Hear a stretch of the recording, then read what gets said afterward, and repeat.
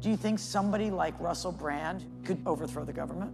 That's a really stupid question. That is like asking me, is he the Messiah?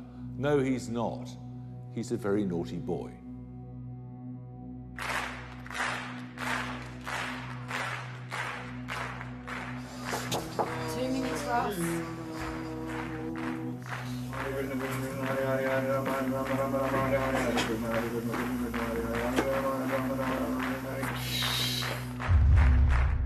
God, please make me a channel of your peace, that where there is hatred, I may bring love, that where there is error, I may bring truth, that where there is despair, I may bring hope. Lord, grant that I may seek rather to comfort than to be comforted, to love than to be loved. The peace exists.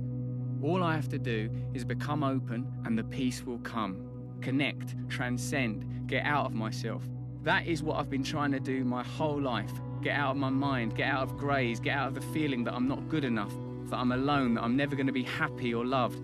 As a little boy, chocolate and television were deities to me. As a teen with porn, I was locked up in that bathroom, flagellating with stifled wails. With drugs and alcohol, I made the pilgrimage to any bridge or corner and made my donations in the penury my God demanded. Then came fame, where I studied like Augustine and voyaged like a Jesuit. I was a zealous devotee to every prophet of the panoply, and none brought anything but pain and disillusion. When I necked 5 quid bottles of vodka, I did not read the label. When I scored rocks and bags off tumbleweed hobos, I conducted no litmus test. As I sought sanctuary in the twilight cemeteries entombed in strangers' limbs, I barely even asked their names. But when the true dawn came, I had no faith. I had questions. How do I know this is real? Oh, this guy's juvenile. What if it doesn't work? His solution is completely nuts. How can I, after everything, just trust and let go? He used to be so funny, and now he's just an ass. Well, and now he doesn't have Katy Perry, so he's like a nobody. I still have questions.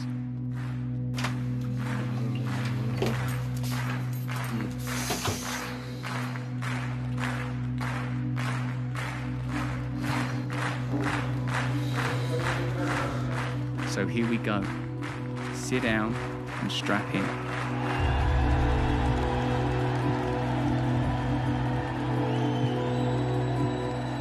Ladies and gentlemen, Russell Brand.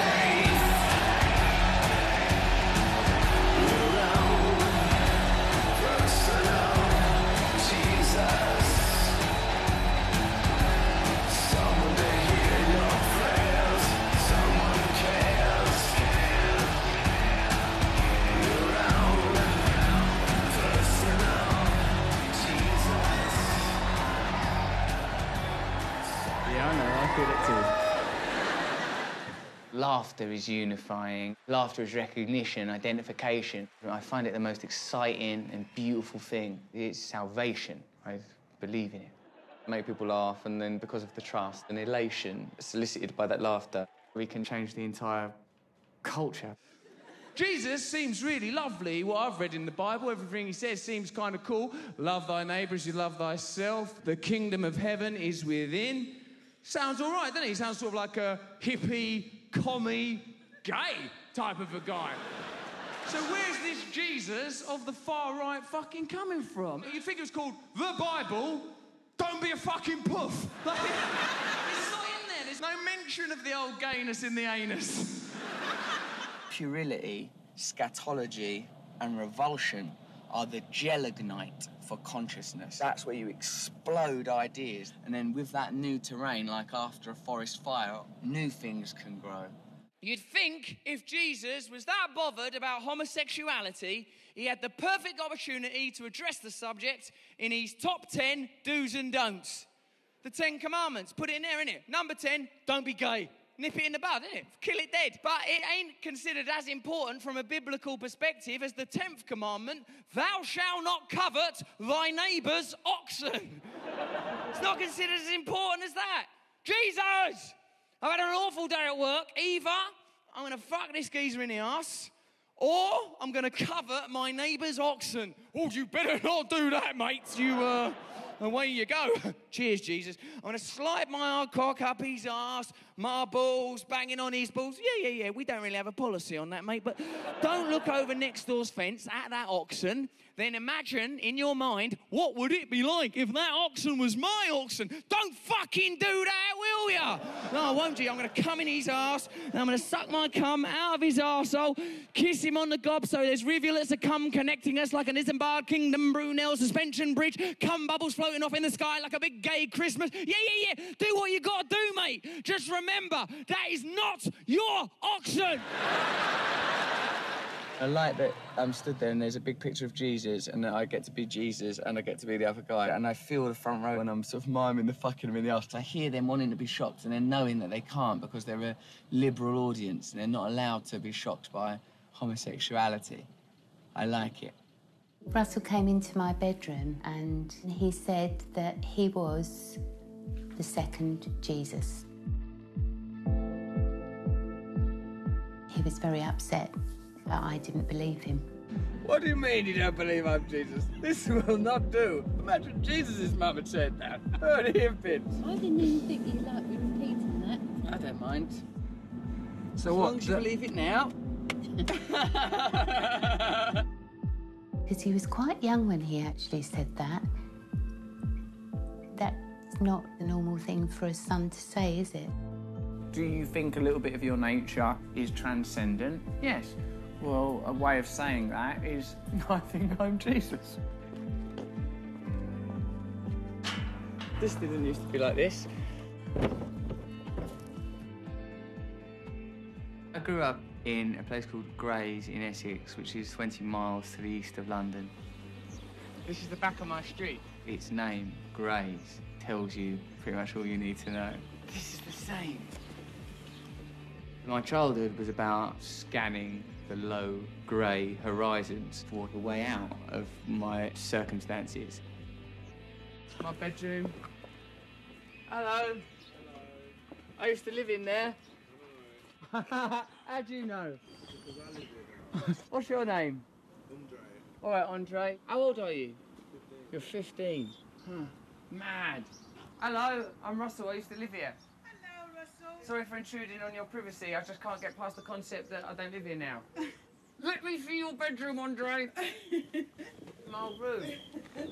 All over this wall. Was all things written? There was like little bits like over here. Can you remember what I've said? Like one was like Russell's here. No, I don't remember it this little. This is where I was when I was a baby. There he is. That's his very first day in the world. Russell wasn't planned. I didn't think I could have children. I was absolutely overjoyed. It was a bit of a miracle, really, because my ex-husband and I weren't really getting on very well at all.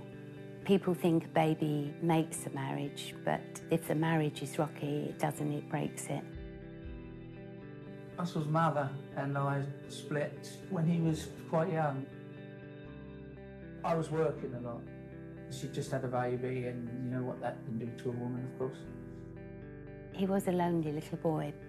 So often, Russell would stand waiting for his daddy with his coat on. He was 8 years old, and I had a hysterectomy because I had cancer. I had to stay in the hospital, and Russell was being looked after, supposedly, by his dad. He put, "Dear Mum, I hope you're feeling well and trying to enjoy yourself. I forgot to feed Topsy," that was our dog, "but Dad said it would be good for her, but I didn't believe him. Lots of love, Russell." And he was 9 when he wrote that. I think that's so sweet how he says, "I forgot to feed Topsy." I had this dog, Topsy. Topsy wasn't allowed upstairs. I really loved Topsy. I used to stand at the top of the stairs and go, "Topsy! Topsy, come upstairs." I was a little kid, all right, so I must have been damaged. "Topsy, come on, darling, come upstairs." And Topsy would look at me, in the back of her mind knowing she wasn't allowed upstairs, I think. Like, look at me and I'd go, "It's all right, come upstairs." Then Topsy would come upstairs, all joyous and innocent. And then I'd go, "Oh dear, Topsy. You know perfectly well that you're not allowed upstairs." And then, get ready for a bad bit, I'd kick her I know, I told you it was wrong! And this isn't even the worst bit. When Topsy was at the bottom of the stairs, all confused, I'd go down the stairs and go, oh, fucking hell, Topsy, what happened? That's mental, isn't it? That dog must have thought it lived in the house with twins, one of whom was evil, and lived upstairs, and his nice twin downstairs. Russell had two personalities. He had the most beautiful personality, and that, for me, came from his mother. But then he had this evil side. I think that came from his relationship with his dad. Every time I'd see him, he'd be doing a different business with a different bird. I used to do motivational speaking all over the world, including the States. What were you motivating people to do? Do things, get out the bloody door. Russell had been by himself, you know, his mother with cancer and his dad just pissing off doing his own thing. So he was just left with television. He was listening to Fawlty Towers, literally 3-4 years old. That's why he knows everything about British comedy TV, because he was just there eating it. He's not the Messiah, he's a very naughty boy.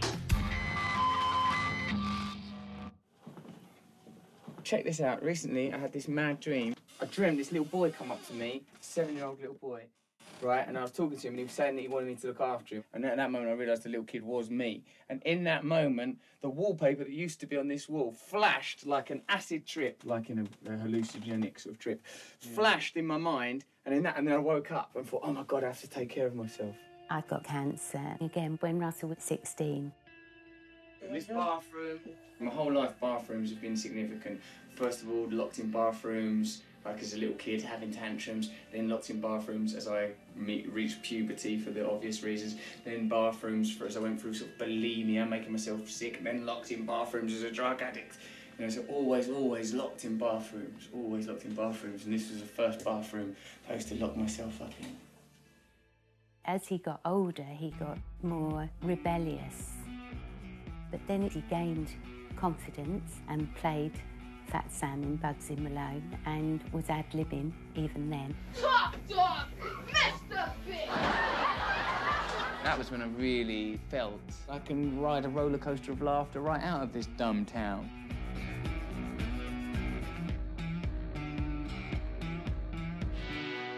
He went to London and he was much, much too young to have left home. But I think that he probably thought that I couldn't get well again, and it was too much for him.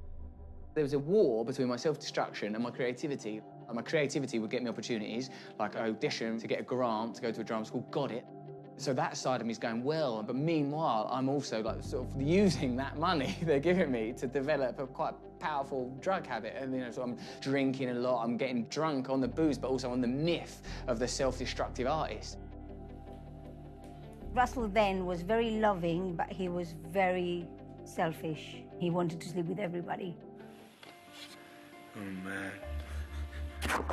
He had that wild side to him. He got that from his dad. His father will go and see prostitutes, and he'll take him to see prostitutes. I wanted to make a man of him. So we went to Hong Kong, to the Mandarin Oriental, which at that time was rated the #1 hotel on the planet. And we had a party in the hotel, and the party, as many parties often do in my experience, we ended up perhaps closer than when we began. They was hardcore hookers, like the sort of sexual fast track after that. That was around the time that narrative changed to, I'm a sex person. The last month of drama school, the director of the school kicked him off. He said he was drunk and he was doing drugs. I got thrown out of a drama school and I realised I've got this thing that I love. I'll do for nothing, and did do for nothing, for years and years and years and years. Hey, thank you all for coming. In the early days, he would hire a room above a pub and he would put his own stand-up show on. And in that room, there could be 8 people, but he would do it every week. He was the most ambitious client by a country mile, and by far the most difficult. So Russell would come into the agency when he wanted to, which was usually every day. You're trying to run a business and earn some money and pay the rent, and you've got Russell Brand in your office, I would be happy to give him 500-600 quid just so he went off and he did something. He's always felt that our political system needs shaking up with comedy. Hey, I'm Russell. This here is my local market, right? Spitalfields. And I've heard some disturbing rumours about things going on involving corporations and councillors. I met Russell and he said, we're going to save this market. It's going to be turned into a shopping mall. It seems like you're more interested in making money than people, and that's not right. We did Global Action, Direct Action, Faction, International. Gaddafi! Gaddafi! Gaddafi! Hey, do you want to join our revolution? Do I want to join your revolution? Yeah. Who are you? Gaddafi, well, what we're planning to do is we're planning to overthrow the government and major corporations just by using fun, really, like, and replace it instead with mostly love, kisses, maybe, stuff like that. Would you be interested? He would go away, and on the Monday, he would bring the film back in. And some of it was unwatchable. Mama, I've been a terrible, perishing, naughty fella while you was gone. And some of it was brilliant. One of the funnier ones was Russell going around as the Elephant Man. Excuse me. Excuse me. Ah. Turn your thing off, please. Oh, I'm very ugly, sir. All right. I do warn you, it may offend you. That's right. I'm quite hideous. Yes, well, don't worry. Are you prepared? Yes, I am. OK, I'm only thinking of your tummy. All right, no worries. You all right, mate? Come on. Come on, Brian.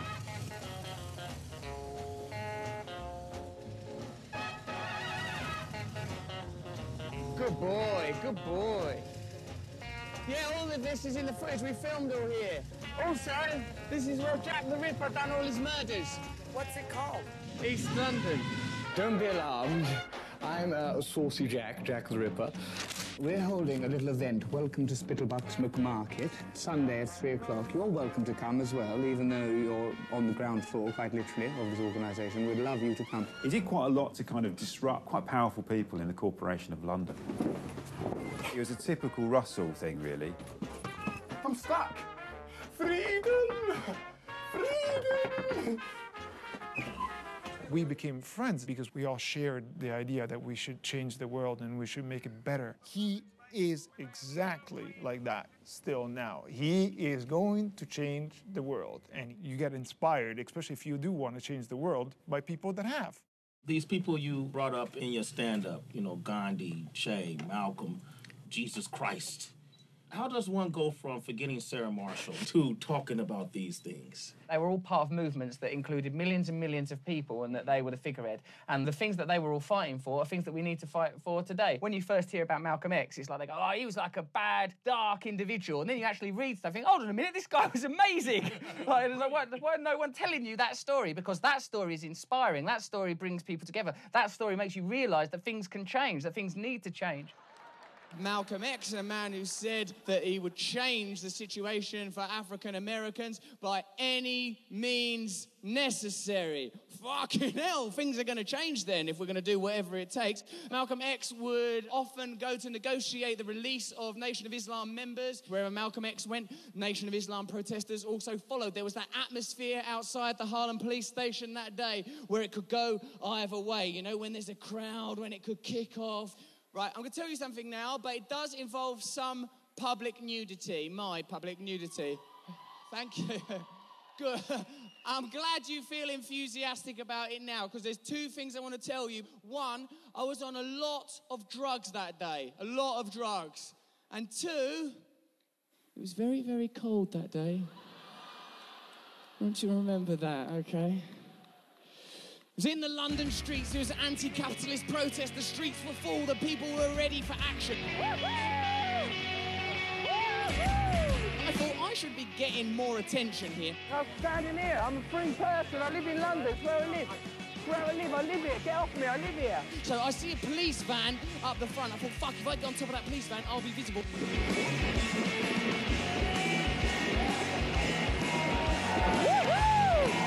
So I peel off my shirt, the people cheer, yes, I fucking love it. I love the attention. In that moment, I feel like I'm a lightning rod for revolution, a lightning rod for change. Oh, fuck, I forgot to do something really important. Malcolm X successfully negotiates the release of Joseph Hinton as he emerges from the police station. The crowd look expectantly to their leader, is this a riot situation or a peaceful situation? Malcolm X simply raises his hand, and with a single hand gesture, the crowd immediately disperses peacefully. Back to me! I'm on top of the van. People love it. I've took my trousers off. They're cheering. Yes! So I take down my underpants. I think, what the hell? This is for revolution. This is for glory. This is for unity. This is freedom. I wave them around my head. Triumphant revolution.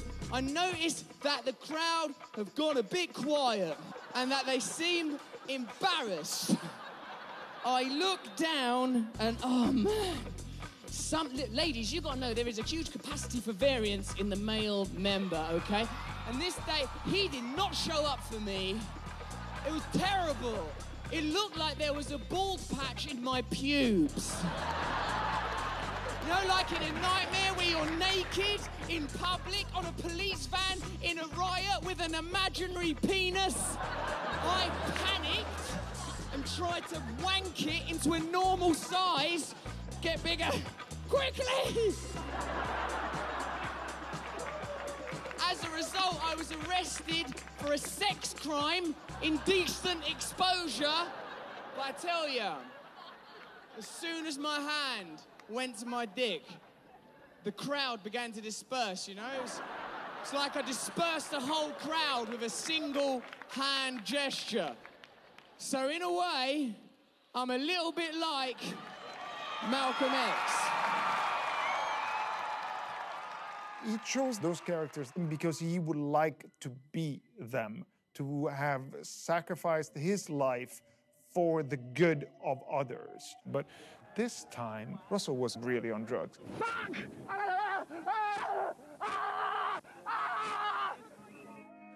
And that's Russell making all of his life collapse.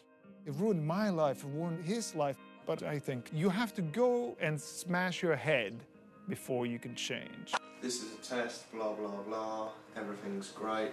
Russell's a hopeless addict. We're going to film him. He was a full-on drug addict, so he was like taking crack and smack pretty much all the time. And I remember just like looking at him, because I've never been that up close to watch someone get that high. And it's almost like Russell disappeared, and this weird zombie was in the room with me. I questioned Russell and he said, I'm taking heroin, and I thought he's going to die. The strange thing with Russell was how he could work when he was on drugs, but he was getting worse. And when he was in Edinburgh, there was an awful incident. So you want a psychopath? Let's give you people psychopath, yeah? Is that what you want? Is that what you want? Woohoo! Woohoo! What I would like now is for you to throw solid objects at me. Glass! I want glass! Give me glass! Yes! Lay it on! Woohoo! Give me some death, you pussy! The fight began with me and someone in the front row and fighting with more people. You fucking waste of oxygen! You air thief! You oxygen-thieving, cock-sucking motherfucker! The security come from the venue. A windpipe closed. And help, no, stop. And in some final act of defiance, I smash my leg through the glass. Like, blood was sort of pulsing. You know, sort of it was coming out of pulsing according to the rhythm of my heart.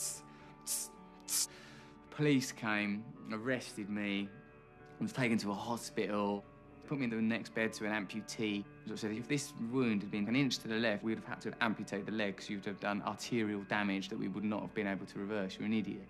I gave these little Scottish kids that were waiting around 40 quid to go get me some heroin, and they didn't come back. That was another push into the addiction, and that happened.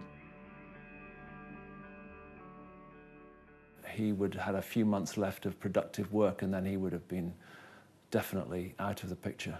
Chip said to me, if he carries on the way he's going, he'll be dead in 6 months. So we pulled his work and put him on the train, and that was the start of Russell in rehab. When he came into rehab, he went through almost the entire hotel catalogue of the small town where we were. He would last about 4 days before he would either have slept with a receptionist or broken one of the basic hotel rules. He tried to climb over the security gate of my house and was attacked by the landlord with a poker. But in the process, actually, he wanted to get well. His first day clean was on the 13th of December, 12 years ago now. After the period of Russell getting clean, he then wanted to work. Rampantly work.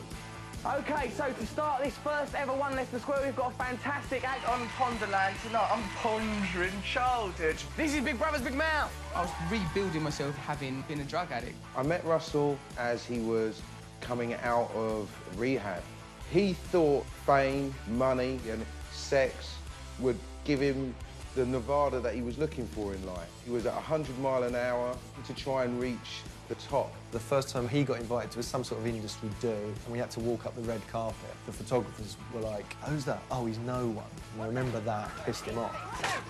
He stood there in a grimy little pair of underpants in his house, which had rats under the floor. He was like, I'm the best actor in the world. I'm the best comedian in the world. I want to be really famous. And I just thought, he's honestly mental. The mad thing is, it came true. Ladies and gentlemen, Russell Brand.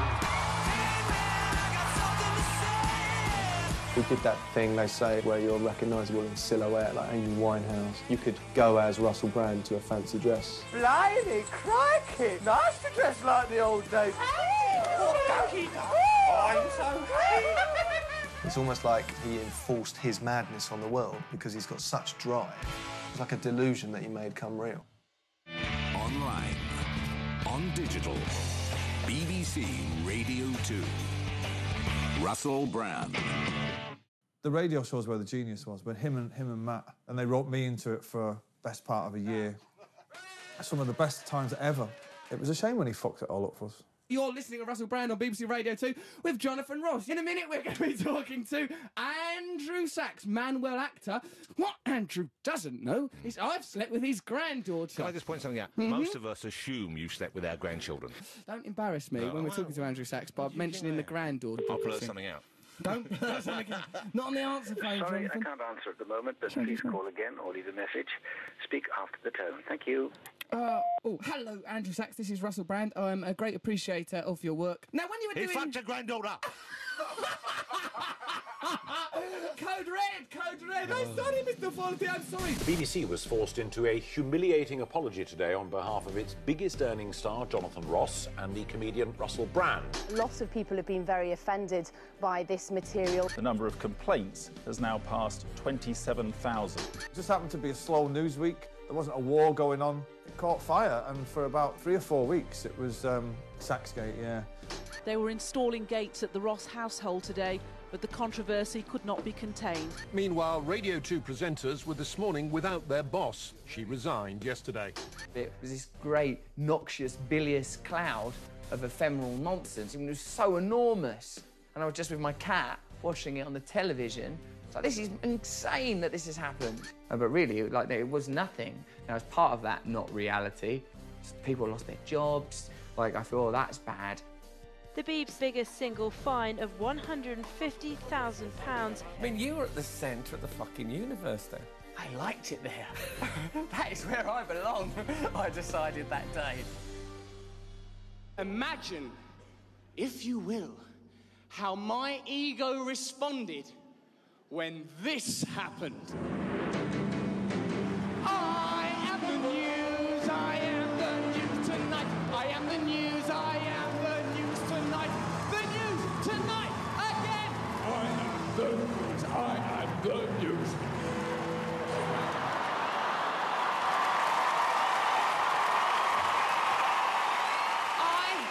Ridiculous though it may seem, am not famous in America. And people from our country often say to me, oh, what's it like not being famous in America? I bet you love it, do ya, do ya, do ya? I fucking hate it. I didn't know very much about him. First time I ever saw him was when he hosted the MTV Awards, and I did not get it. I was watching at home going, what the hell is that guy? First of all, his hair is absurd. Second of all, his clothes are ridiculous. And what the hell is he talking about? Now, he did a great joke about George Bush that made me go, I love him. Listen to that joke, right? Some people, I think they're called racists, say America is not ready for a black president.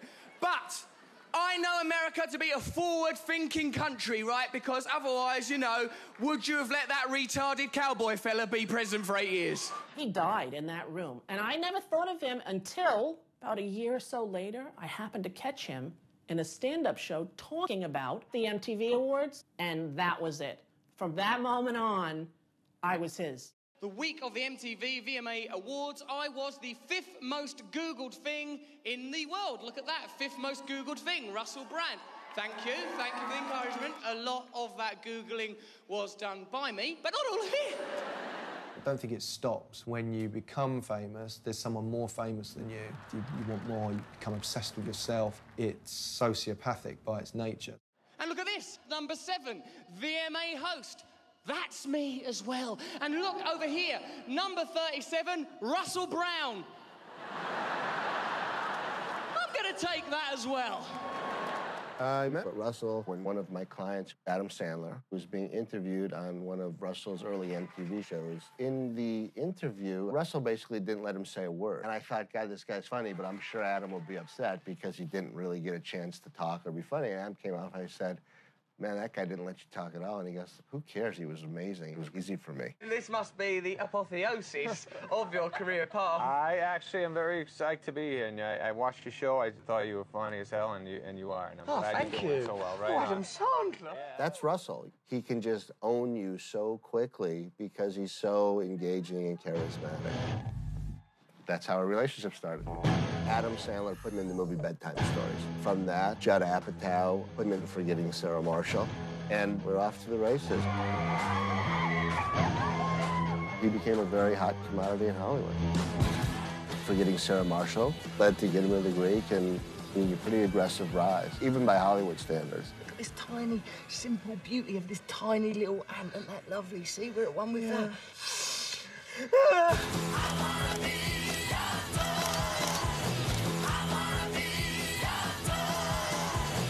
We made a first-look deal with him at Warner Brothers. He had offices on the Warner Brothers lot. This is a pretend world, Warner Brothers. Nothing's real.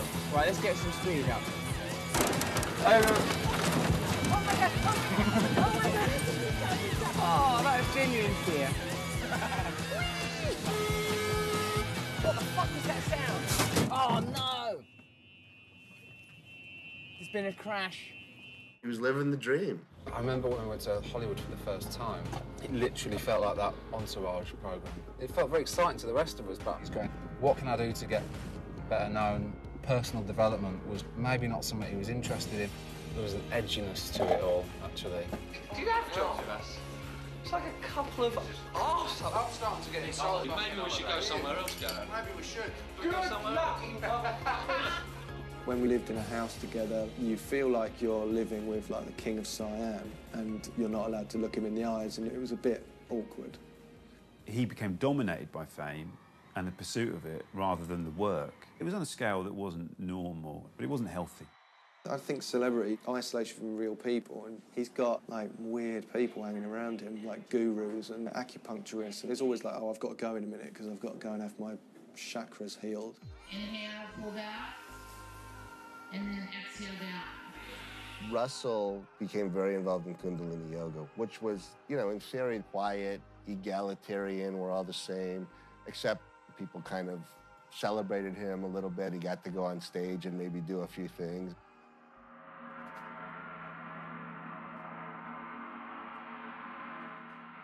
He was like a shepherd with a flock, mostly of women, and they would all go to this yoga class.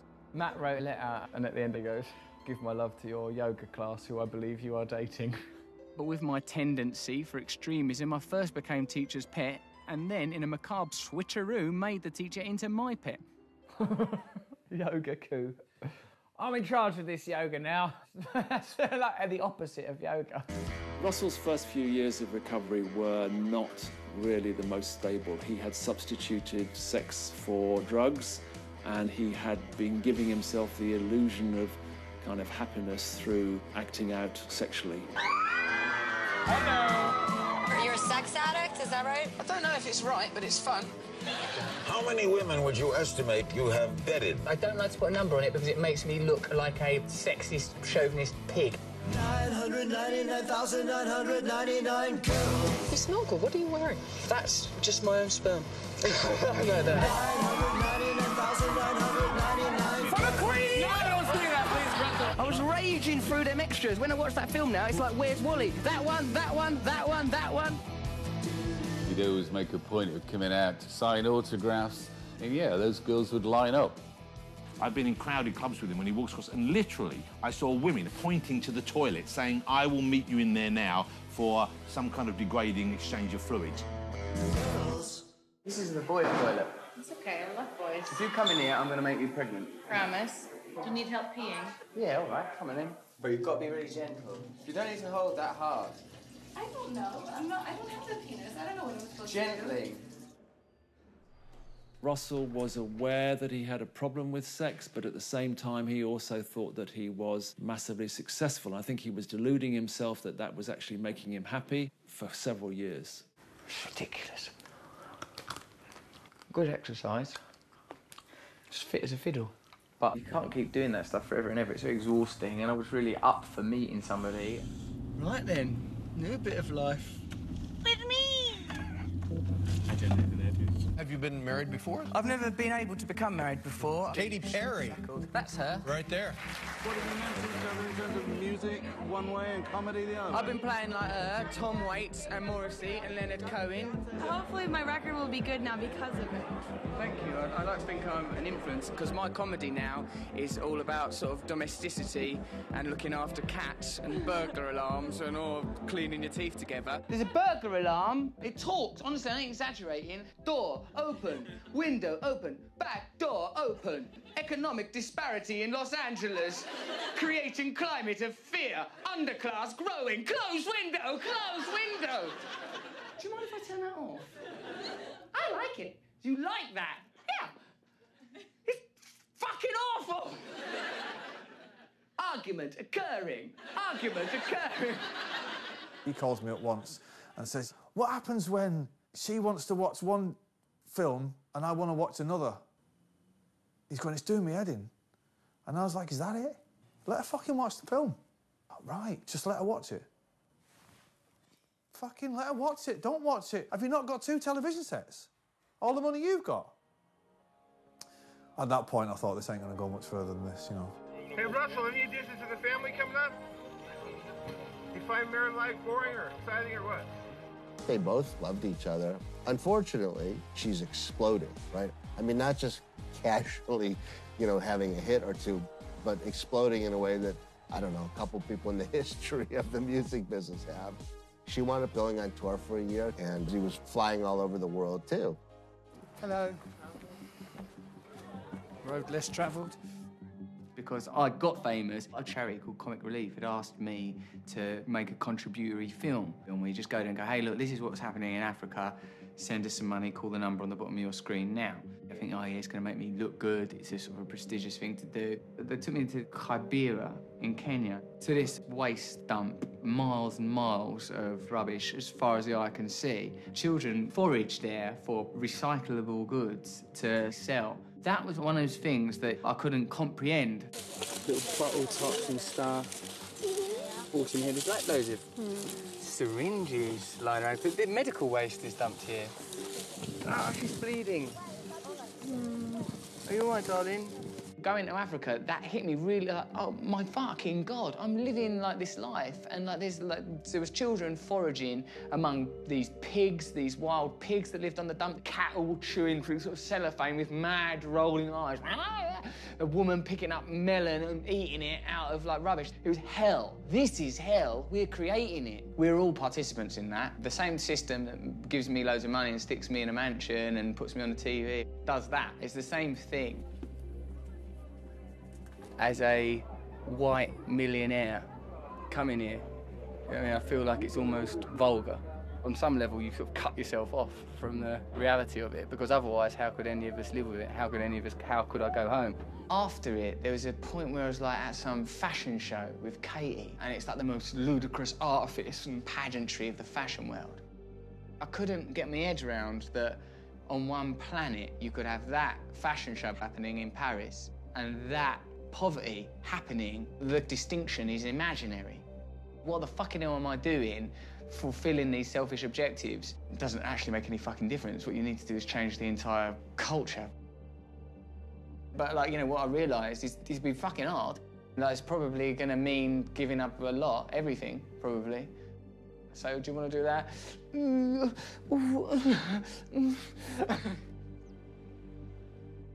What if human beings arrange their lives around their spirit? What if everyone learned from the extreme journey of modern fame and modern power and success that you had? Can there not be an ideology that affects all humanity, like through the connection through meditation and prayer and spirituality? No. Why? No. Because the strong don't give the power to the weak. Because the weak wants to be the strong. Yeah, and then once you get there, you become corrupted by it as well. How selfish are you? How long do you think you're going to have this ring? It's going to go, isn't it? Yeah. All these things are going to go. How long do you think you're going to have these pretty shoes? These are such great shoes. Yeah, I love them. I had those before. I love those shoes. They're going to go, Mike. Yeah, I love those shoes. It's all over for the shoes, the rings, the hair, everything. It's all going to fall apart. I'm trying to find something I can cling to. David, I'm becoming more famous and more successful and getting more money and more opportunity, but I'm recognising there is a hollowness to it. These things ultimately have no value. They got value, but it doesn't have the lasting, satisfying value. Because we live under a cloud of stress, and it's a black cloud, and it's oily. And you heard of these stress-related illnesses. They make us do strange things that we're sorry about later. See what I mean? Yeah. And the technique of transcendental meditation is an infinite ocean of peace. If I propagate the idea of the transcendent, then people's anxiety will be alleviated. Yeah. People will feel like this, like, oh, I want to be famous, I want money, I want to watch pornography. They'll relax. Ego is not a bad thing. When you're enlightened, they say your ego is cosmic ego, cosmic. And this whole thing, infinite love is here. Imagine that growing. You're famous, but you just want to help people, you know, with your fame or whatever you want. You know, it's like it goes like that. I want that. Yeah, there you go. You'll get that. Right, here's my plan, Oliver. I would like to motivate myself in a position where I'm the most noticeable person on the planet, that I become that. So that's where most of the attention will be going, is on me. And once I'm in that position, I'll give up wealth, I'll give up my career, I'll give up everything and devote my entire life to purity of consciousness, compassion, love, beauty, revolution and change. You're up against systems. Systems are very tough to beat. You have bankers, you have insurers, you have money. I just think that the existence of them systems means that they can be defeated. I think that they're only there because of the constant threat of their opposite. If you could show that nothing means anything to you except love, if you're prepared to live for it and prepared to die for it, that could make an impact. Okay. So what's the ideology then? Well, that's where I get into a bit of trouble. Ready to rehearse? You got to now? Yeah, really tired. It's the concentration. We were all saying to him, Ross, you've made it. He just hated it. Honestly, as an actor, you're not doing anything most of the time. You just sat doing fuck all. Could you see any more feature films with his character? Yeah, why not? But I think that someone else should play him. You seem like a nice young man. You play the part. The stuff in Africa, it hit me really, really hard. And then what's sort of the secondary wave of realisation is that you get on with your life. Since then, I've been to more fucking bullshit fashion shows. I've been to more premieres. Russell, what's wrong? You all right here? I think anyone who's experienced fame knows, of course, there's a toll you pay when you become famous, and that is the intrusion into your personal life. And then the self-loathing you feel when realising, if you're to be honest, that you've brought it upon yourself and you're reluctant to step away from it. And you can step away from it. You could instantly step away from it, but you don't. I'm associated with the very thing that I detest. Vapid, vacuous, plastic, constructed, mindless celebrity. That's the sea we're swimming in. Ian, was he was married to Katy Perry? Wow, Russell's pushing everybody today. Whoa! Come on, Russell. What's up, Russell? Maybe the downside to fame is there isn't one. It's cool. I like it. It's got me some great tables in restaurants. Never paid for a ticket for anything for 20 fucking years. Free drugs. Beautiful wife. Great kids. It's definitely good I'm with someone I love, and it's also good, I suppose, that that person is a pop star. But I think it's not a resolution to anything spiritual. No, that's the key thing to it. It's not a full stop. This is my suspicion, that at some point, to be happy, I'm going to have to walk away from all of it. Yeah. I've bought that thing.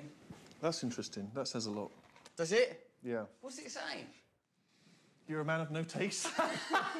This is a lovely house. Did you just make You it really... No, I'm just saying you really shouldn't whinge. You want the confirmation that actually life is easier if you're just kind of living in a sort of 2 up, 2 down somewhere, but you're sort of blissfully happy with your wife and kids. But that ain't what I want. Okay. What I want is a spiritual revolution and a complete global change of thinking, a whole new ideology and a new utopian existence that is free from the tyranny of the material and the tyranny of choice, wherever you happen to land But on that that's a bit ladder. rich coming from a man who's got a rifle lamp. I won't have the rifle lamp in the utopia. I'll give that Right, back. okay. I'll flog that for a real rifle. Sure, yeah. For the revolution. What you basically want, then, is to be a guru of sorts. Yes. Now we're getting closer. OK, like a David Koresh. Much more like David Koresh than I currently am. Thank you all for being here. Objecting to the corporatocracy. I went to Occupy when I was making Arthur. I thought, oh my God, yeah, this has got energy in it. I like it. All those people are part of a movement of spirituality, economics, and politics. This is the kitchen. Over behind there is the tent community. Where are people going to the toilet? McDonald's. Corporate Use their facilities. I'm loving it. What do you see? I mean, what would be your role? To make this message interesting to listen to. People believe change is possible, then it's possible. If you believe it, then it's true. Would you bring your wife to this? Do you think she would have a... kind of protective of her, you know, to be honest. And I think that she's 26 and she's in it, you know. But do you find that is a conflict with what you want spiritually and what, you know, you or we do professionally? I don't want to give all this up, but I do get worried. Like, for instance, when we watched that Buddha documentary and Buddha had a baby and a wife, and the story goes that he left them because he was afraid that he'd get too attached. I mean, I think you're a genius. You make me look good, and that's why we're together and I picked you. But you don't have to, like, give all of it away to prove a point. Well done. Thank you for letting us do an interview with you, darling. This is stupid! Uh-oh, she's burst out. No! Katie, these are all our things. These are important. But they don't have an effect as much as I do because I control the pussy. Give us a cuddle. That's really, really brilliant. No, Katie.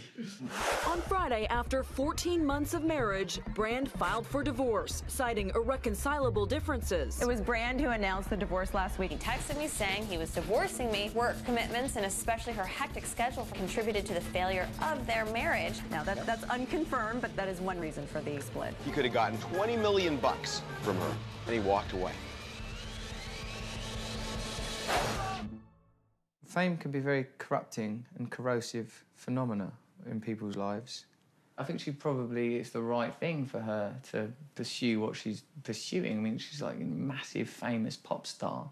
I think that probably takes a lot of energy and focus and will. I think people going in different directions, in possibly opposite directions. Russell really is a seeker.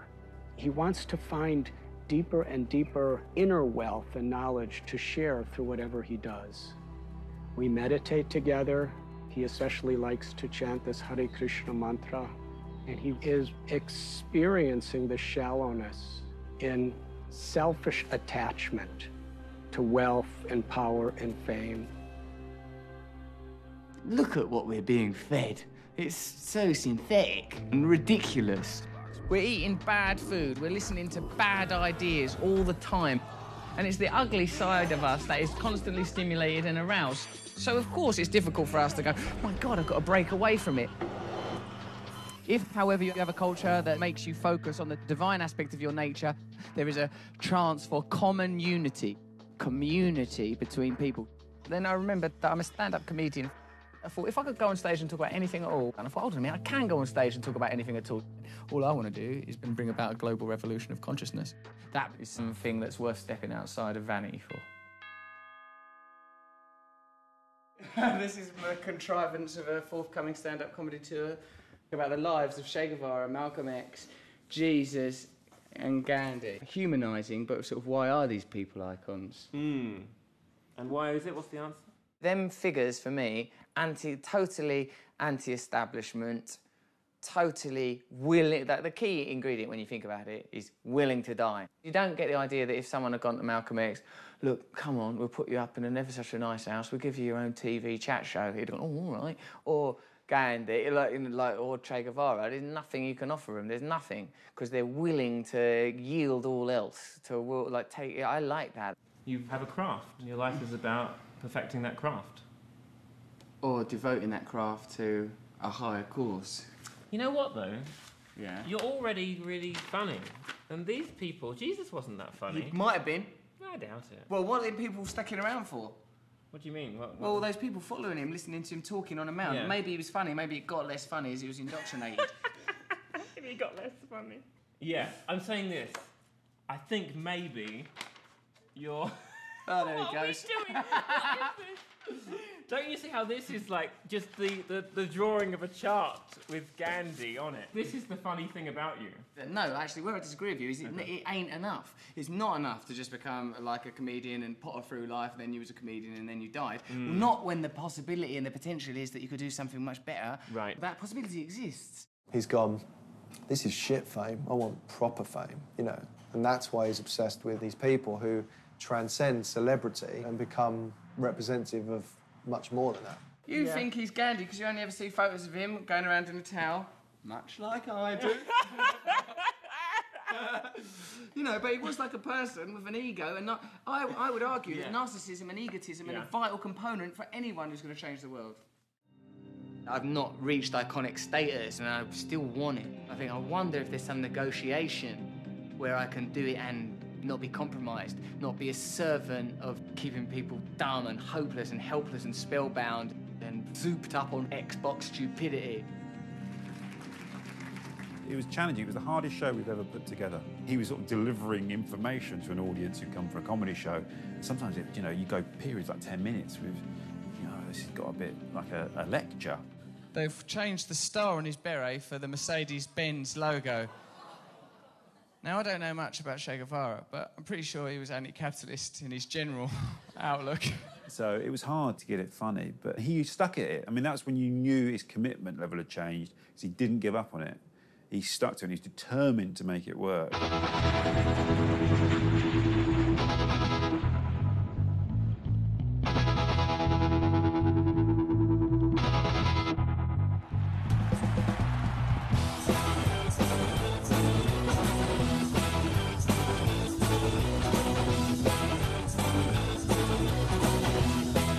I like your city, and most of you from Austin, then.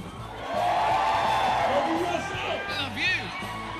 The audiences that are coming, they've got causes. Like before, people would just bring T-shirts to be signed, or people would just bring posters to be signed. Nowadays, they're bringing books to give to Russell. Like that never occurred before. How come no one's handing us in panties anymore? You know what I mean, right? Things have changed. In order to talk about politics in this age, you do have to make it fun. And he has just made an art form out of it. He has packaged art, politics, and dirty jokes. What kind of man am I? What kind of life have I lived? What are my achievements? Yes, sure, I am 4 times Shagger of the Year. Come on, take a bite of the old leather bagel. You want someone to put that in their mouth, you gotta make them come first. You gotta make them access the divinity already within them, the revolution that's in every single one of us. That is why I guarantee to any woman kind enough to sleep with me tonight, you will always be the first coming. And I will always be the second coming. And that is why I'm a little bit like Jesus.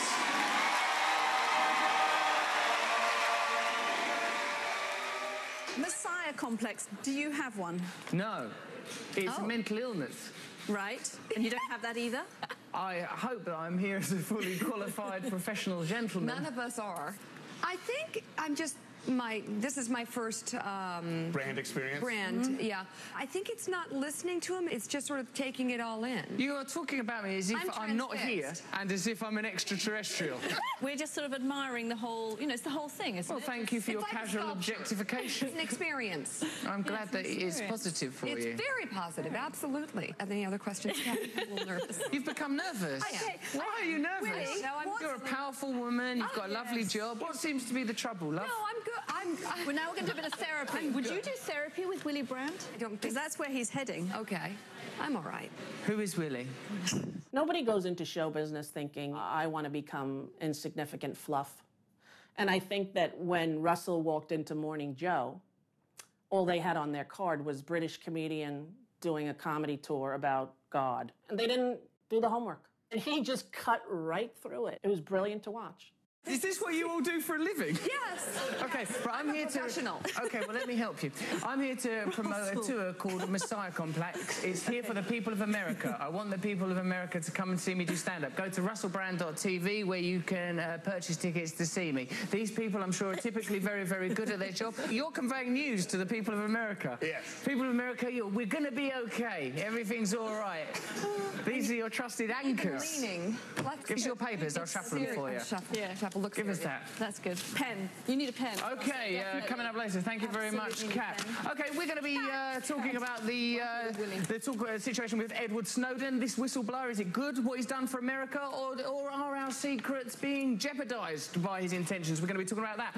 Here with me are Brian and Kat. Brian, nice time. What do you think about Edward Snowden? I don't know what's wrong with you. I understand everything he said. No, it's because you're looking at him. When you don't see him and you don't see the lips move, it's fine. Stop saying he. I'm present. Russell, what's wrong with your manners? You're good. Be polite. All right, I'm coming in tomorrow with a big necklace and I'm opening Look beyond the superficial. That's the problem with current affairs. What am I saying? What am I talking about? Don't think about what I'm wearing. These things are redundant. I'm distracted. Superficial. Okay. Don't be distracted. What do you think that gesture means, the way you're touching that bottle? What does that indicate? What is that? What's the subtext of that? I think we gotta go to break. You need to lose that ring, Mika, because it don't mean nothing to you.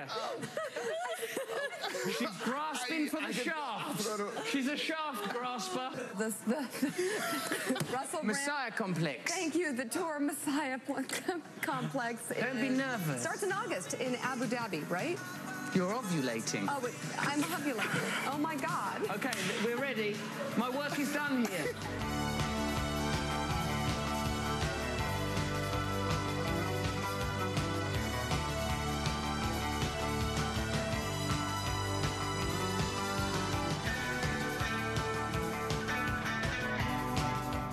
Comedy is dangerous. That's why I like comedy.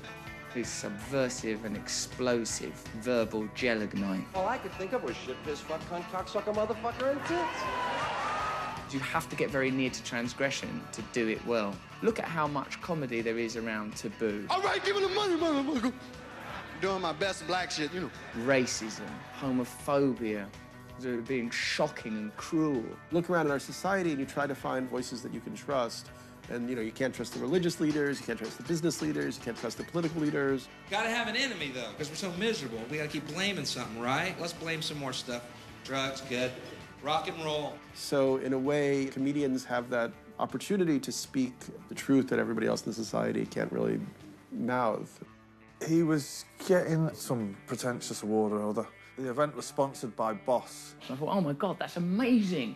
Hugo Boss made the uniforms for the Nazis. This is a gift. Thanks. I knew then. I will say that then. Any of you that know a little bit about history and fashion will know that Hugo Boss made the uniforms for the Nazis. And the Nazis did have flaws, but, they did look fucking fantastic. Let's face it. While they were killing people on the basis of their religion and sexuality. The role of the comedian adheres to the trickster archetype. The trickster is beyond morality. It's not about whether it's good or bad. I like the language around it. Sense of humour. Where is the humour? Where is the humour? Where is the humour? Make people laugh. Not invite them to laugh. Make them laugh. We had a lot of clients in the 30s and 40s. I can't remember all of them. Did you make a lot of elasticated crotches, Hugo? Did it ring any bells? Hey, listen. No, I'm seriously grateful to be part of the publishing industry, the fashion industry. Fight the power. There was fucking uproar. Uproar. I'm happy. Don't take life too seriously. Soon we'll all be in the grave.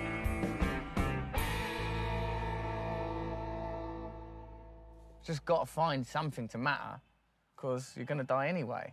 I want to be inspired. I want to do something that I believe in, something that I understand. What issue can I speak about with authority? I found one. It's drugs. I know a lot about drugs. I've done a lot of research. I took a lot of drugs. A drug addict. I'm doing research here in my lab. That's a phone box. Get off me.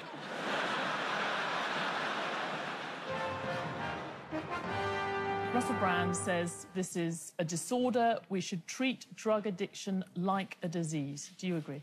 No, it's a crime, which people do voluntarily and they do it for pleasure. I understand your frustration, mate, but I really think that the techniques and methods that you're talking about are antiquated and belong in another era. Criminalisation and imprisonment isn't working. That kind of foghorn madness from bygone times. Why is a comedian being given a programme on the BBC to push a policy about drugs?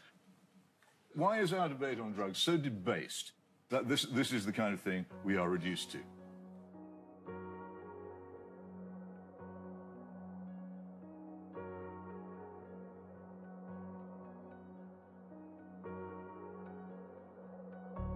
When you hear the politicians speak, it's highly unlikely they will talk about drug addiction.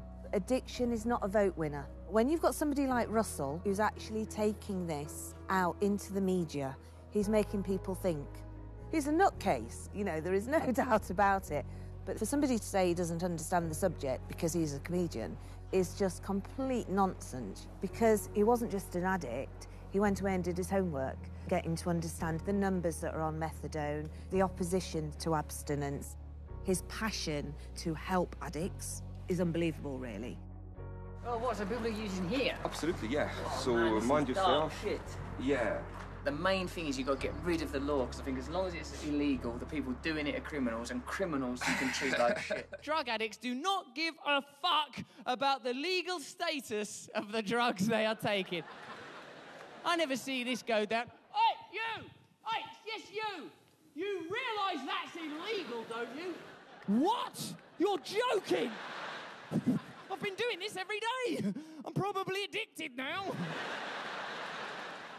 Hello. Did you enjoy it? I could hear you laughing. Who does Sybil look like? I don't know, but I'm interested. Girls, let's get a picture with you.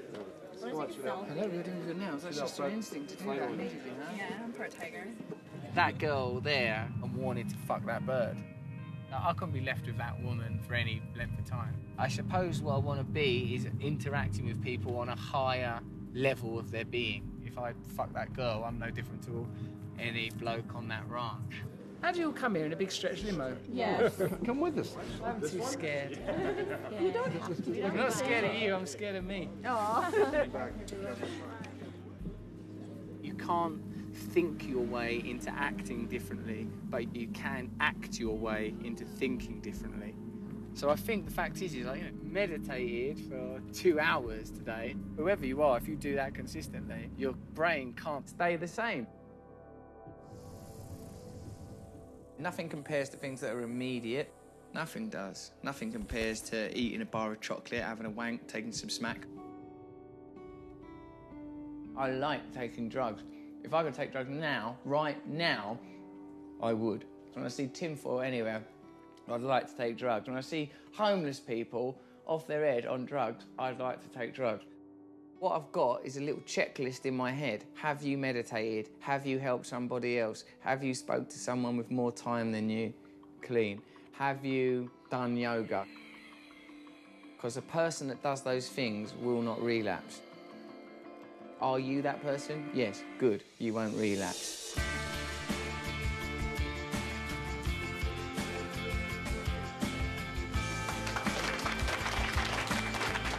It's easy to malign and attack drug addicts.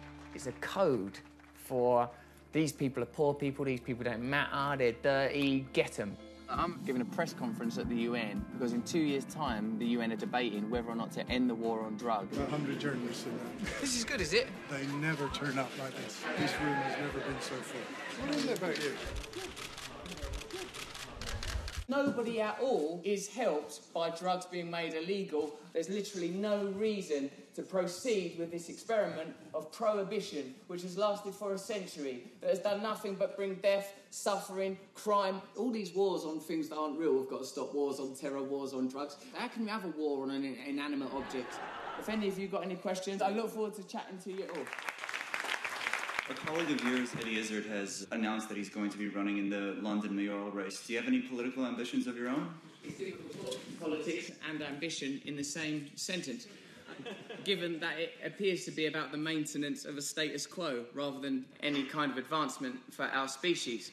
But if you ask me, am I interested in changing consciousness, the answer is yes, I am. That was a politician answer. Doing here at the United Nations, do you think people are really going to listen to the more radical things you have to say? It doesn't matter what happens here, mate. I'm talking to the people of the world. Those are the people that matter. This is meaningless. This is going to evaporate very soon. Sign petitions. It was really good. Mayor, you say? I thought it was brilliant. Thanks, mate. Thanks. I'm glad we keep doing things like coming to the UN and giving speeches.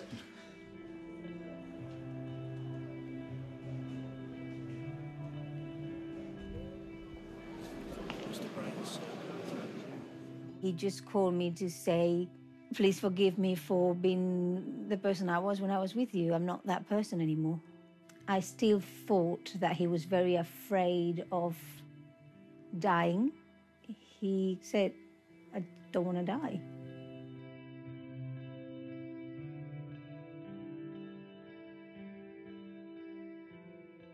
Out of the blue.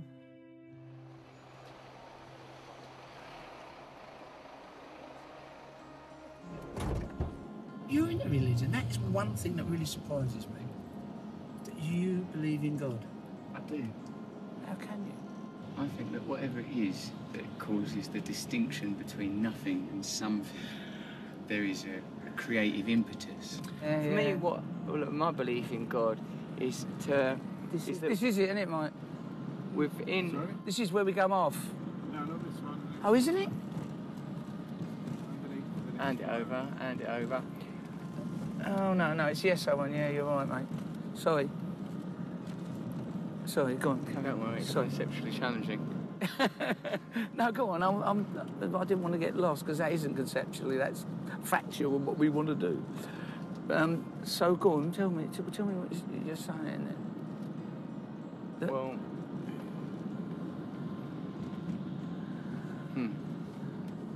Go on. Don't sulk now.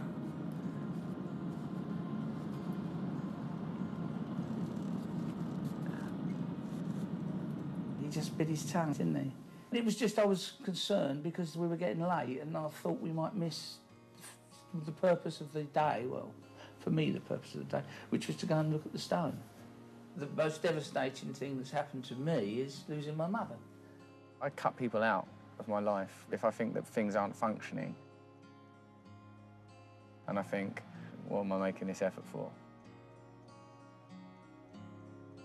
I have a capacity for ruthlessness.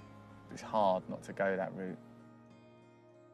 I've been diagnosed again with cancer, and he said to me that he felt he let me down when he was 16, but really at 16 he was a baby. So this time he was so sweet and he said to me that he will be here, and he has been. And I think that although it was very, very difficult for Russell and I to go through my illnesses and his addictions, it's given Russell and I the most amazing bond as a mother and son. Did you? Yeah, she told me all that. Yeah. Yvonne looked after me and I banged my head, I cut my head open, then went to the hospital. You looked after me, didn't you? I looked after him when he was a little boy. He was a sweet little boy, and I love his mum. Yeah, she's a good woman. Yeah. The childhood I had seemed difficult at the time, but Yvonne, she loved me, the people were happy. That's the kind of people that were there. You married Katy Perry. Shut up about that. I can't remember everyone I married.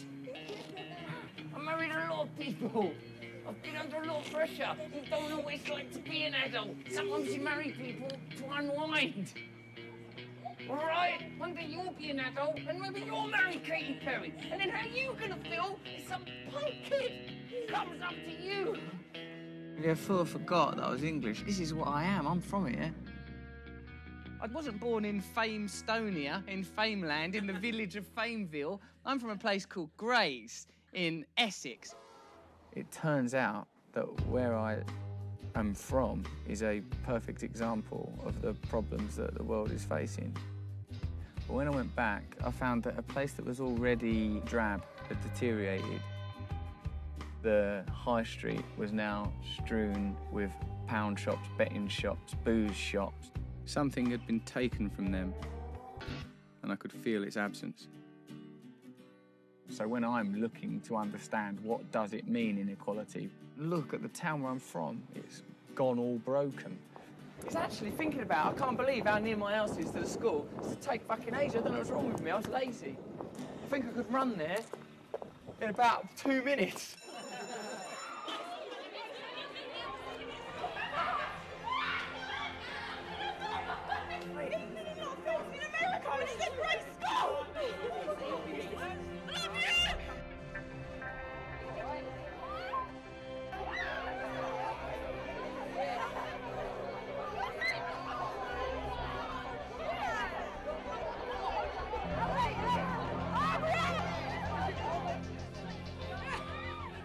Oh my fucking God, I remember being in that stairwell the first time I touched a girl's vagina, in that stairwell.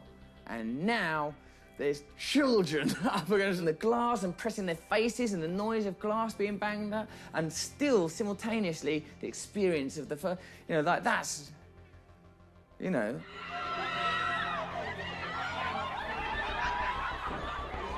If there was anything you could change about the school when you were here, what would it be? That I would have been in charge of it. It's weird coming back here today, because like say when they say, oh, don't go out there because all the kids will go crazy, I just think, I don't care if all the fucking kids go crazy. I like that idea. That sounds to me like the best thing that could happen.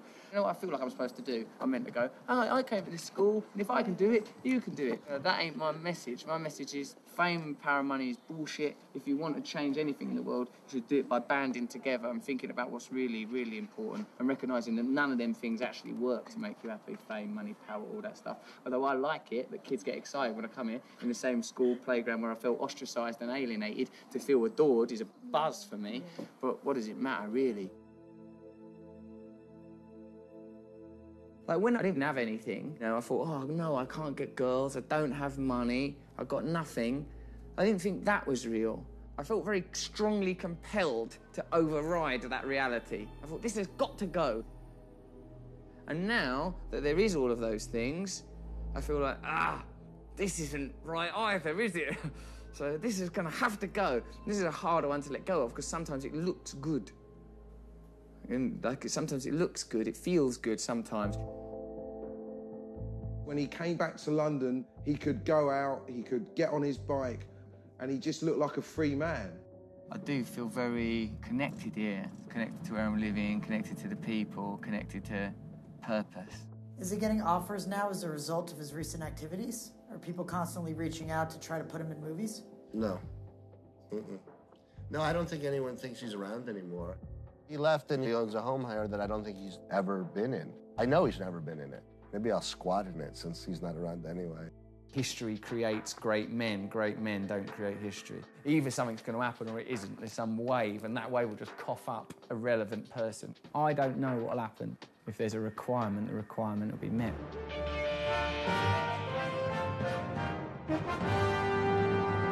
Russell Brand, comedian, actor, and now it seems political theorist. He wants a revolution, he says. Is it true you don't even vote? Yeah, no, I don't vote. Well, how do you have any authority to talk about politics then? Well, I don't get my authority from this pre-existing paradigm, which is quite narrow and only serves a few people. You don't believe in democracy. You want a revolution, don't you? The planet is being destroyed. We are creating an underclass. We are exploiting poor people all over the world. And the genuine, legitimate problems of the people are not being addressed by our political class. All of those things may be true. They are true. But you took... I wouldn't argue with you about many of them. Well, how come I feel so cross with you? It can't just be because of that beard. It's gorgeous. Grow it longer. Tangle it into your armpit hair. You are a very trivial man. What do you think? I am trivial? Yes. I, to be perfectly honest, couldn't quite understand why we were doing the interview. What's the scheme? You talk vaguely about revolution. What is it? I think the very concept of profit should be hugely reduced. David Cameron says profit isn't a dirty word. I say profit is a filthy word because wherever there is profit, there is also deficit. Do you see any hope? Remember that? Yeah, totally. There's going to be a revolution. It's totally going to happen. I think not only I ain't got a flicker of doubt. This is the end. This is time to wake up. Why is that naive? Why is that not my right? Because I'm an actor. I mean, I've taken the right. I don't need the right from you. I don't need the right from anybody. I'm taking it. A video featuring comedian Russell Brand goes viral. Brand calls for a revolution against the current political system. Russell Brand unhinged. Now, in an interview with Britain's Newsnight, the 38-year-old actor and comedian called for a socialist revolution and massive redistribution of wealth. Him not voting is not a sign that he doesn't care. It's actually a political statement that he's making. He's talking about profit in general. Profit, period, is a filthy word. Well, that's because that's hypocrisy, because that guy's rich. I think he should give all of his money away. If he feels that strongly, give it all away to charity. You know, practice what you preach. Come to the U.S. and pay taxes. We'll take his money. Buckingham Palace, Andy. Well, you're proposing to overthrow the monarchy, no? I am proposing that, yeah. That's one of my propositions. You can't have a monarchy. Nick, I bet you like it, don't you? Yeah. No, it's got to go. Oh, I think it's nice. Because it's propping up a hierarchical structure, and if you have privileged people at the top of it, it emanates down, and people think it's okay to have inequality. And it's not. So it's just got to be butchered. I would hope he's talking in metaphors. Surely you can't believe there's actually going to be a revolution. What, people are just going to, listen to a skinny comedian and think that everything that they've ever known is wrong? Fucking not if I've got anything to do with it, let me tell you that. Unless, of course, he makes me the Duke of Manchester. Then I could probably go with it. Right, I see you, mate. Have a good trip, yeah? Thanks, man. Russell Brand cancelled his Middle Eastern dates on the tour after promoters said they couldn't guarantee his safety. What? They said, we will kill you if you come here. I still would have gone. I was standing there and I was like, oh my God, it's Russell Brand. And they were like, no, it's not. And I was like, yeah, no, seriously, actually. You're so cool. Why? Politics. He's good. All I want to do at the moment is disrupt the prevailing contemporary ideology. Disrupt it, find ways of disrupting it. Unfortunately, that comes easy to me. When I've been in these big scandals and the death threats have come tumbling in and the institutions are falling, I feel all right. I feel like this is meant to be happening and I don't mind. When I was 32, I kept seeing the number 33 everywhere. Jesus, he died when he was 33. I'm going to die. I'm going to die at 33. And then obviously I became 33 and I didn't die. And then I still kept seeing the number 33 everywhere. And then I decided in my mind, when I see the number 33, it means that what's happening in that moment is truthful. Part of the prayer that I do every day is talk to me in signs. I say talk to me in serendipity, talk to me in the unknowable language. If you can't connect with that thing that's never going to be knowable, for which we can only ever understand or explain through signs and symbols, God, Krishna, Christ, the cosmos, can never get a handle on it because it's unknowable. It doesn't exist here in this bandwidth. When you're trying to pull down information from those places, you're going to need music or poems or folktales or signs or jokes or laughter. You're going to need something else. But if you don't have it at all, then you're fucked. And these days we don't have it at all. We're living in a culture where people only care about, well, I can see this, I can carve it up and I can sell it or eat it or fuck it. And if you live like that, then you die like that. You're now on a path that is very different in many ways. Personally, are you comfortable with this, or are you a little bit unnerved by the spiritual genie that you've opened up? Regardless of what happens, in between 30 and 50 years, I will be dead. So I'm just going to use that to try to participate in the construction of a new ideology. It's going to analyse media, it's going to dismantle media, it's going to create a new frequency of truth. That's what we've called it, the truths. I'd like some truths. It is estimated there are now 48 million Americans in low-paying jobs. Money is tight everywhere. That's not true, Bill, because there's 6 kids and a guy that owns Walmart have as much money as the poorest 150 million Americans. I know, that's true. I can't believe it, but check it yourself.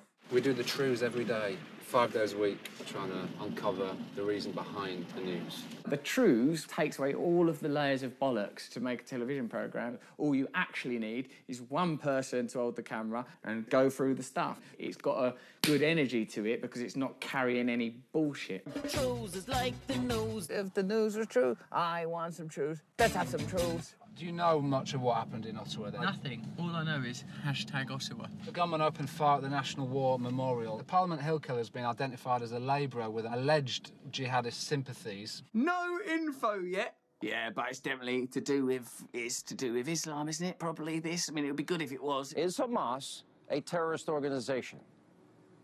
Do I get to actually speak now? Well, I don't know. Are you going to say it's a terrorist organization? What part of this can't you get through your thick head? I think... Is Hamas a terrorist organization? Who in that situation was behaving like a terrorist? Today, Russell Brand, a D-list actor, better known for his failed marriage to Katy Perry. That's a mean-spirited approach. This guy's got a skanky look. He looks like he cooks meth and sleeps in his car. If Sean's having a panel, we're having a panel on the truths.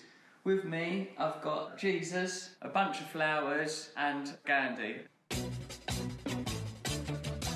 I think it's amazing that he's come from this place of basically being a joke in British popular culture to very quickly being the most significant political commentator in the UK at the moment. Don't get many of those political commentators getting working class kids to discuss democracy and politics on their Facebook walls. Bomb them, and bomb them again. Now will you join me in hating all mankind? Here is Helena Norberg Hodge. She's dedicated her life to campaigning against globalisation. Globalisation is a system where big corporations have more power than you or me or any other person. Exactly. For profit. You must let me talk always. I'm always doing this. I'm always going into situations where people have dedicated their life to stuff and I've only been there 10 minutes and I sort of think, no, I know how to do this better. Shut the fuck up. You know, we need to get the truth out there. We need to show... What is it? The truth is that our taxes are being used to subsidise global trade. We don't care about details. I'm a comedian. That's what makes me bearable. Without that, I'm intolerable. Someone turning up, change the world, do this, do that. If you're not every so often going, it's mad, this, isn't it? Then, that's like unbearable. You go there, you have a filet o fish, delicious, and then secretly Ronald slides his begloved hand into your other pocket, perhaps touching your testicles, we don't know. If you know humour, I'll puke. I can't, more than anything else. I hate earnestness more than injustice. It's got to be like a blistering bullet of roaring truth from the mind of God. From the yes. Messiah, from the Messiah. Not me, I'm just a bloke. I do think you think you're better than most everybody, and I think in a lot of ways you're more intelligent than most people. Do you think I think that? Or do you think it? I think it, and I think you think it. I think You can't go around thinking what I might think. Well, it's sort of my job right now to study Think you. what I think. Right. Predict maybe and think about and analyze what you think a little bit. Well, you can analyse it, but your conclusions, that all takes place in there, doesn't it? In your little nut. So on some days, I think all sorts of mad, crazy, narcissistic things about myself, but that ain't the person I'm interested in building. When you're building a house, how would you, if you sort of go, right, this is the room that I'll sit and cry in, this is the room where the burglars will eventually smash the window and come in. If you plan for that house, that's the house that you're going to create. The person I want to become is free from those kind of lateral comparisons about how cool I am or how nice my haircut is. But in order to do that, you probably need to stop shopping. Yeah, I'm going to end up in a blanket, aren't I? We all know that. I don't mind, though. I'm nearly ready. I'm really close. Is the show still playing, Messiah Complex? Is it still... I've stopped doing that now. I'm writing a book about revolution. To a degree, it's Mein Kampf. It's got to be a kind of this. Not the best example, but like, you know, people tell you the way things are is the only way things can be. Well, that's really convenient for them because they're the people that benefit most from it being this way. But here is an alternative way that it could be. If you want to make a nice garden, you've got to first get the land. Now I have the land. Now it's about cultivation. He sat down and wrote the entire book, 100,000 words, between May the 18th and July 31st. That, for a professional author with no other commitments, is almost unheard of. For someone like him who's doing 100 other things, this is a feat.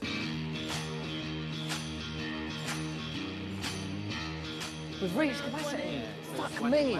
There's still more people. Hello, everyone. All right, thanks for coming. Come this way, everyone. Hello. The systems are in place to help us and to preserve us. If the systems start getting in the way, move system.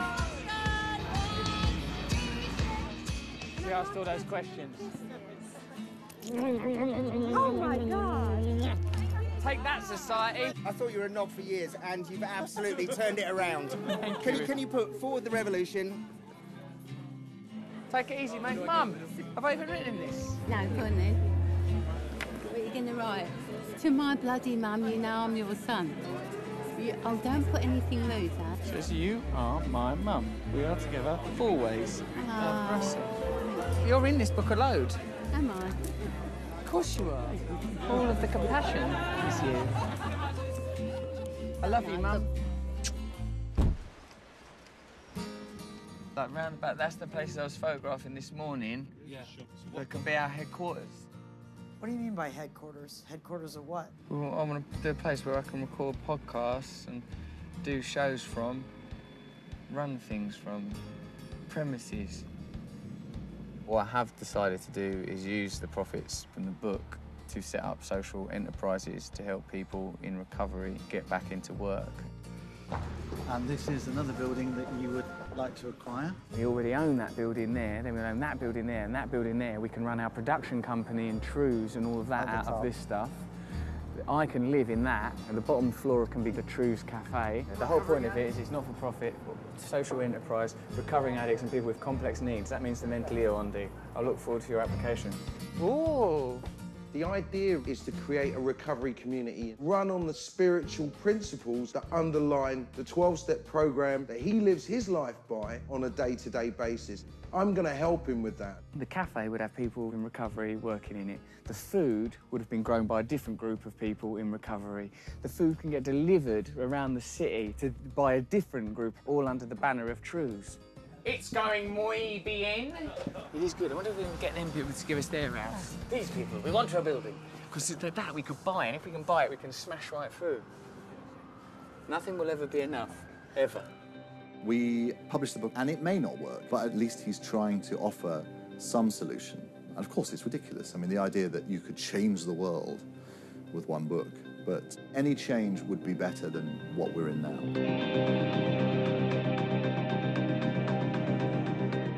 It has to do really well.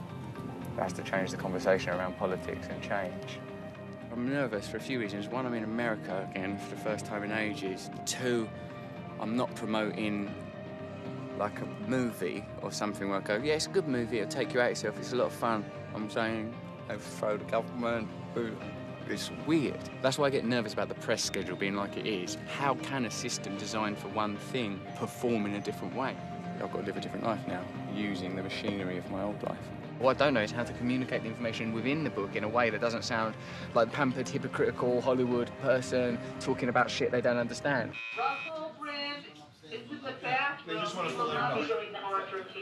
Wait 1 second. Let me just give me 30 seconds. Russ? Yes, darling? I'm going to just kill this next one. All right, love. He's freaking out. It's a big thing. He's worked on it for so long, and now it's happening. Russell Brand? He's still there? He's always still there? You sure? Russ? Yes, darling? They're saying if you want to do a quick live tease, it's just round the corner now, and still do the next one. Okay. Yeah? So what should I do? Come out now. Just come away. I left a lot of stuff in there. Unless a party emerges that says, we're not going to represent big corporations, pharmaceuticals, Monsanto, we're interested in representing you, ordinary people. If a party like that comes into being, by God, vote for them. But there is not a party like that in America. There's not a party like that in the United Kingdom, and the reason is because we live under tyranny. For him to put his celebrity out on a limb, this could backfire on him. You know, it's huge, so I totally respect it.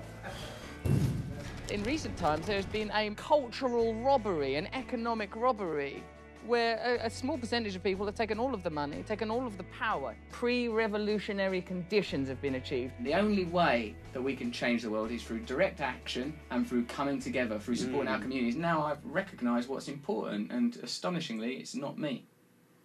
Oh, for fuck's sake. Fine, you know what? Don't vote, but don't dress it up as something noble or sophisticated. The fake excuses offend me. Don't pursue the prescriptive narrative that all I've said is, don't vote, don't vote. That's not what I'm saying. I'm saying, wake up. If you want change, you've got to do something yourself. Stop expecting some grinning individual to crop up in Congress and help, because they ain't going to do it. They don't work for you. They work for them. I'm saying, wake up. Wake up now.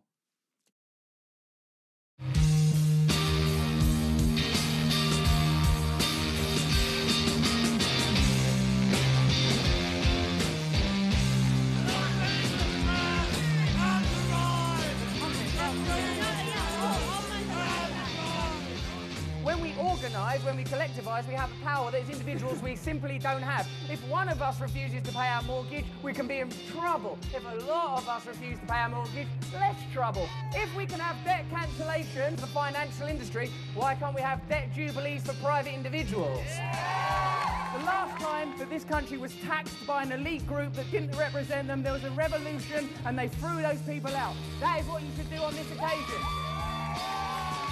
Thank you, that was lovely. That was lovely.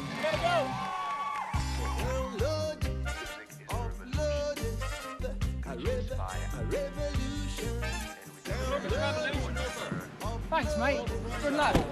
That's very good. We're going to go to Fox News and we're going to break in and do a truth from Fox News. You want to do like a truth in the belly of the beast, don't you? Yeah. I'm going to keep the car running. Here we are at Fox's headquarters. Sean Hannity, who booked us and then cancelled us, so we're going to do a true special in the heart of the establishment. In this particular episode, Bill O'Reilly is helping us to be more Islamophobic. Let's have a look. Oh, here comes some security. What? This is private property. Whose property is it? The building. Who's the building belong to? It doesn't matter. I'll just say it then. You want to get arrested? I don't mind particularly. I don't mean to be rude to you, just making some true news. We were booked on to Sean Hannity's show. Okay. And then it was cancelled. Can I come up, have a look around, touch some stuff? No, we can't bring you up right now. Gotta wait outside. Why? Because that's what we want you to do. Whether the subject is Islamophobia or just the freedom to be in a lobby, Fox is a difficult organisation to work with. We'll run this building one day, and then we'll share it. What we've seen recently with the Sean Hannity controversy is here's an entrenched legacy media network, Fox News. Sean Hannity might get 1 million, 2 million viewers, and Russell Brand, armed with a camera and a YouTube channel, has got over 3 million views. The Fox News are the Romans, being beaten back by the simple message of the sandal-wearing man in the beard. I don't like that Fox News. Not only is Fox News bigoted, it's also misleading. I once watched it for 12 hours, and there was not one story about foxes. Just stories about immigrants, really. Not even stories, just shouting, immigrants! Immigrants! Immigrants! Right! What? Immigrants! You know that an immigrant is just someone who used to be somewhere else. Ah! Have you always been there? No, I used to be over there. Ah! Keep still! I can't relax if people are moving around. Keep still on the spherical rock in infinite space. Keep still on the spherical rock with imaginary geopolitical borders that have been drawn in according to the economic reality of the time. Do not pause to reflect that free movement of global capital will necessitate free movement of a global labour force to meet the demands created by the free movement of that capital. That is a complex economic idea, and you won't understand it. Just keep still on the rock.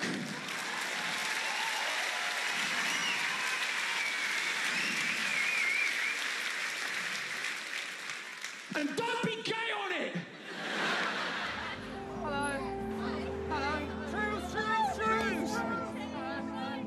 Sometimes I think the book is coming out as the truths is becoming something that people are aware of, and as like I've successfully rebranded myself away from frivolous comedian and pop entity into social commentator, and it's masterful.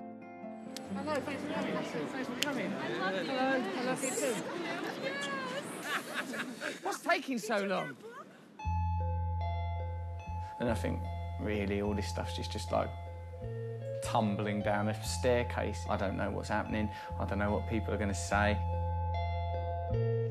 Russell phoned me up and he was very upset by a really stupid review. He's nervous. He's put a lot out there. This is not his autobiography. That's a much easier gig. He's a very good writer, but if this book had been written by anyone else, I think an editor would have, laughed him out of the office. It's a quite rambling, quite strange book. If I feel attacked, I get angry. Like, a lot of people don't want to react to the truth of what I'm saying. They want to attack me as the person that's saying it.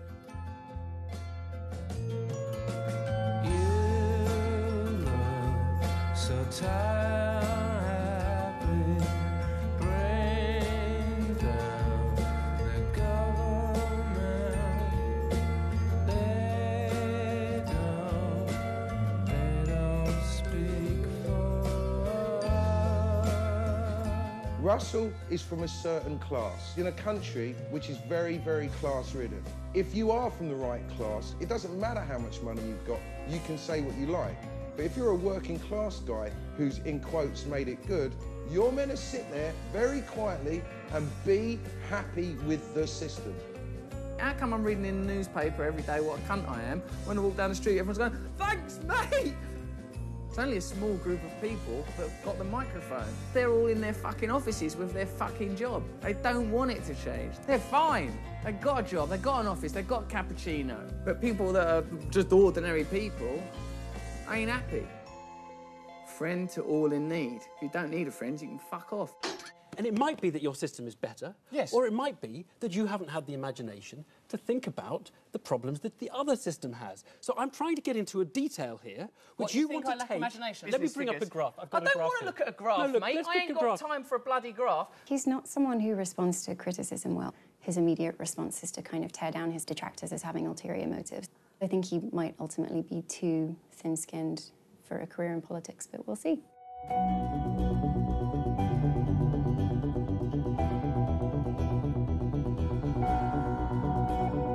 92 families are losing their homes because of greed. It's ordinary people standing up to corporate power. What we could add is amplification to that.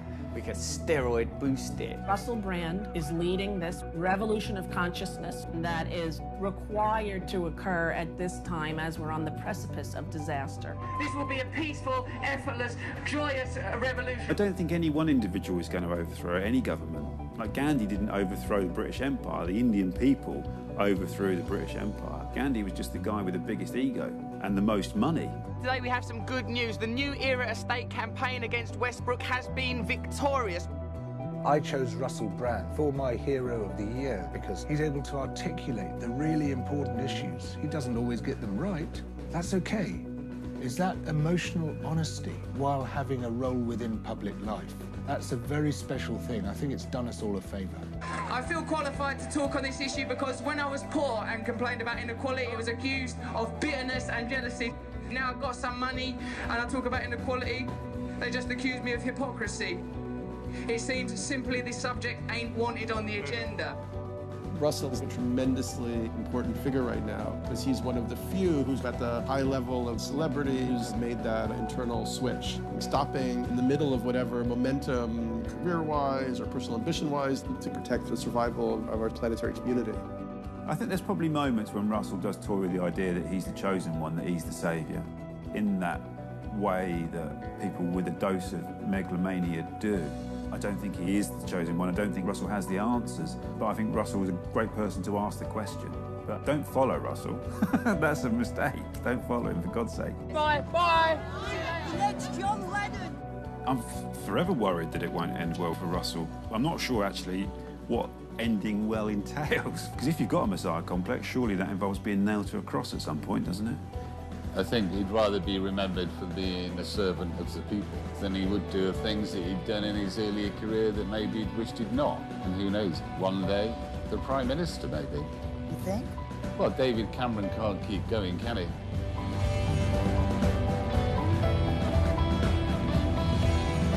Is he a revolutionary? I don't know. I think he's divined something that a lot of people instinctively feel, but we shouldn't take it too seriously. The media is a powerful instrument of ignorance. Watch them coat me off. Watch them. Oh, look at him. What does he know? He ain't got no right. Ego, narcissism. I fucking own it. I'm an egotist. I'm a fucking narcissist. But I'm your narcissist. I want real change. I don't want change within this tiny little aperture, this little tiny squinting anus of democracy.